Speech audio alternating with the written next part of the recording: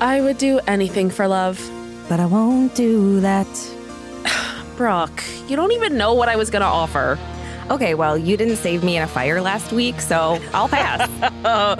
Okay, that's fair. But honestly, I do think love really can move people to do incredible things. I agree. I mean, look at Blink-182 drummer Travis Barker. He's taken his first flight since surviving a 2008 crash just to be with his girlfriend, Kourtney Kardashian. I mean, what's more chivalrous than overcoming a fatal fear for your girlfriend? I mean, honestly, nothing comes to mind. That's the top. Yeah, and here I am still hoping someone will just hold the door open for me. From Wondery, I'm Brooke Siffrin. And I'm Marisha Skidmore-Williams. Today is Monday, August 16th. And you're listening to Rich and Daily.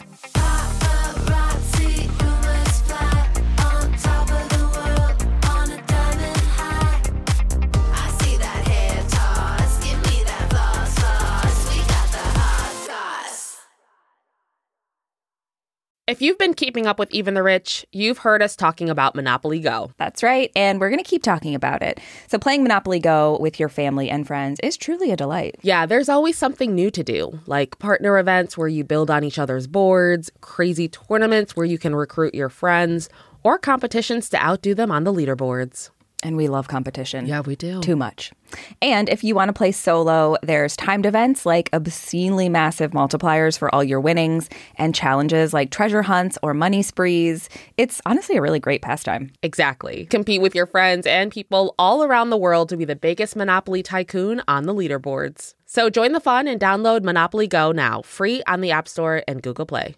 This episode is brought to you by Saks.com. Richies, you know we love to shop, so it's only fitting that today's sponsor is Saks.com. Saks.com is the perfect place to find new style inspiration. Yeah, Saks.com has everything for your agenda, whether it's a breezy Zimmermann dress for brunch, a bright Chloe blazer for that job interview, or Staud's gold cowboy boots for a concert. These are all such different vibes, and literally all vibes I would love to be a part of, so that's fun. Oh, yeah, definitely. So find inspiration for your new vibe every day at Saks.com. Saks.com.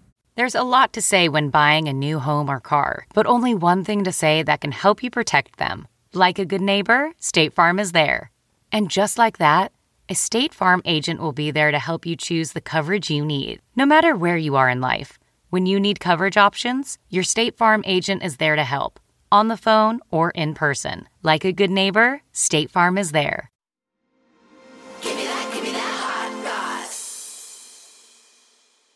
So Blink-182 drummer Travis Barker has famously avoided flying ever since he survived a tragic plane crash 13 years ago. But on Saturday, he boarded a plane and flew for the first time, all in the name of love.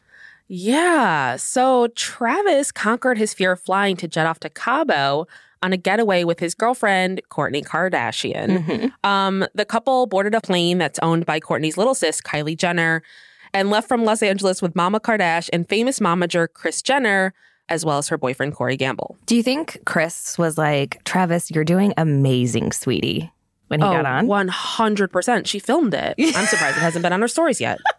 So the plane crash was massive news when it happened back in September of 2008. And Travis was on board with his friend and music collaborator, Adam Goldstein, also known as DJ AM, and 4 other people when the plane crashed in South Carolina.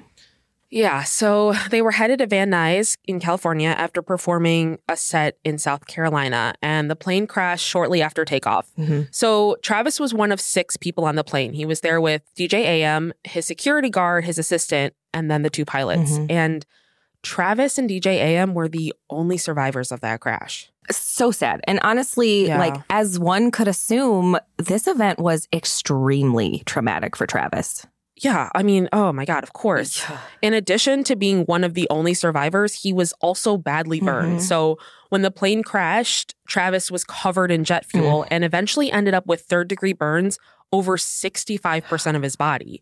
He then spent 11 weeks in the hospital after the crash and ended up having a total of 26 surgeries and a lot of skin grafts.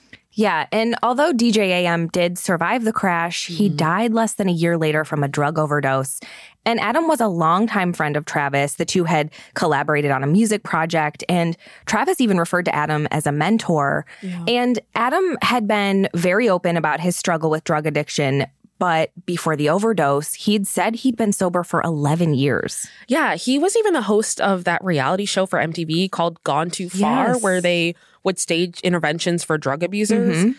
And in the crash, Adam was also burned, and just like Travis, needed skin grafts, but he went back to performing a month later. You know, and understandably, both Adam and Travis were left with PTSD and survivor's guilt. So when Adam died, that left Travis as the sole survivor of the plane crash. And after losing Adam, Travis quit drugs and got sober himself. Yeah, so Travis talked to Men's Health magazine this past May about his decision to stop using drugs. And he told them that after Adam's death, he flushed his meds, including what he needed for his pain after the crash, which is obviously a huge thing. Yeah. And Travis said, people are always like, did you go to rehab? And I say, no, I was in a plane crash. That was my rehab. Lose 3 of your friends and almost die. That was my wake-up call. If I wasn't in a crash, I would have probably never quit. So before Saturday, Travis would only travel by car, train, or boat.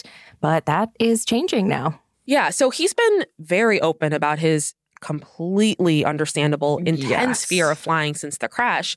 But he's always said that he hoped to fly again one day. And now, so Travis has 2 kids with his ex-wife, Shayna Moakler, and has said that he wants to be able to tell his kids, hey, I just flew here and then I flew home and everything was fine. So he says he has to do that for them because he almost died. He almost left them. Yeah. And earlier this summer, Travis did hint he might be returning to the skies because he tweeted, I might fly again. Honestly, I don't know that I could.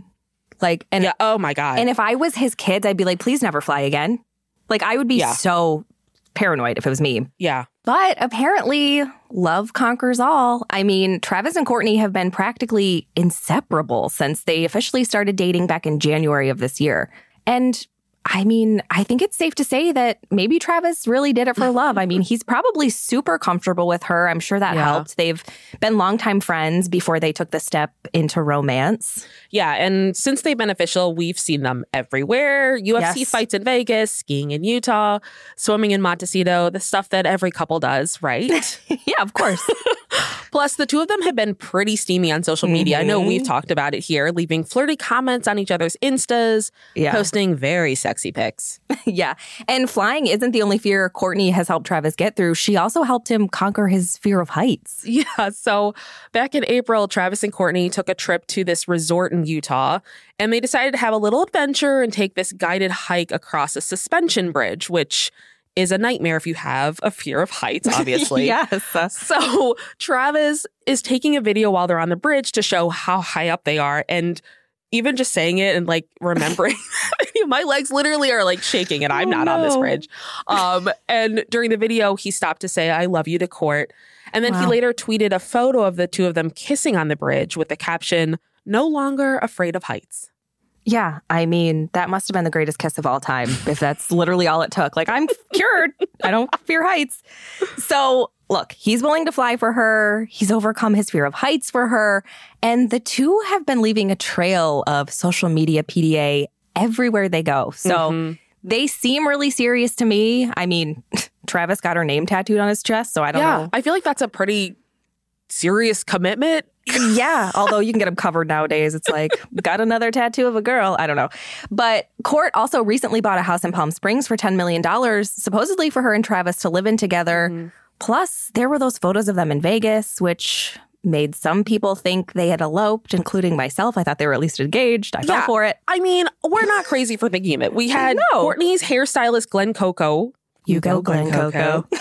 Fueling the rumors when he posted that pic of Court and Travis with the caption, now I know why people tie the knot in Vegas.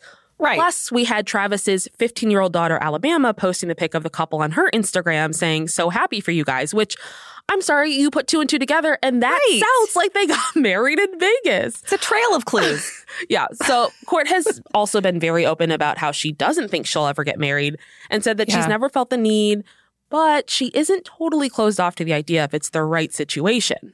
Yeah. I mean, who knows? Like, if Travis is willing to fly for her, maybe she can just like wear a ring for him, you know? Like, yeah. I mean, it seems like the right situation. He overcame truly a debilitating fear for her. The least she could do is wear this little rock on that finger.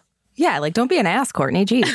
So I honestly think it's adorable that Travis and Court are conquering fears together. But I gotta say, there's a few things I seriously would just never do, no matter how much I love someone. Yeah, like getting on the 405 in the middle of rush hour. Not doing it. I don't care. Yeah, or wearing Crocs. Oh, couldn't pay me to do that. Okay, well, I mean, I said I wouldn't do it for love. I would possibly do it for money. That's different. Okay.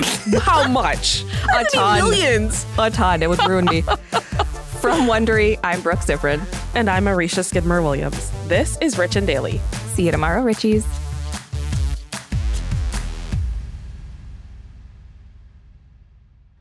If you like our show, please follow us on Apple Podcasts, Amazon Music, or wherever you're listening right now.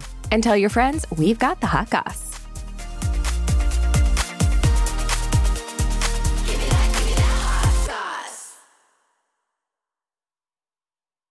For more than 2 centuries, the White House has been the stage for some of the most dramatic scenes in American history. Inspired by the hit podcast American History Tellers, Wondery and William Morrow present the new book, The Hidden History of the White House. Each chapter will bring you inside the fierce power struggles, the world-altering decisions, and shocking scandals that have shaped our nation. You'll be there when the very foundations of the White House are laid in 1792, and you'll watch as the British burn it down in 1814. Then you'll hear the intimate conversations between FDR and Winston Churchill as they make plans to defeat Nazi forces in 1941. And you'll be in the Situation Room when President Barack Obama approves the raid to bring down the most infamous terrorist in American history. Pre-order The Hidden History of the White House now in hardcover or digital editions wherever you get your books.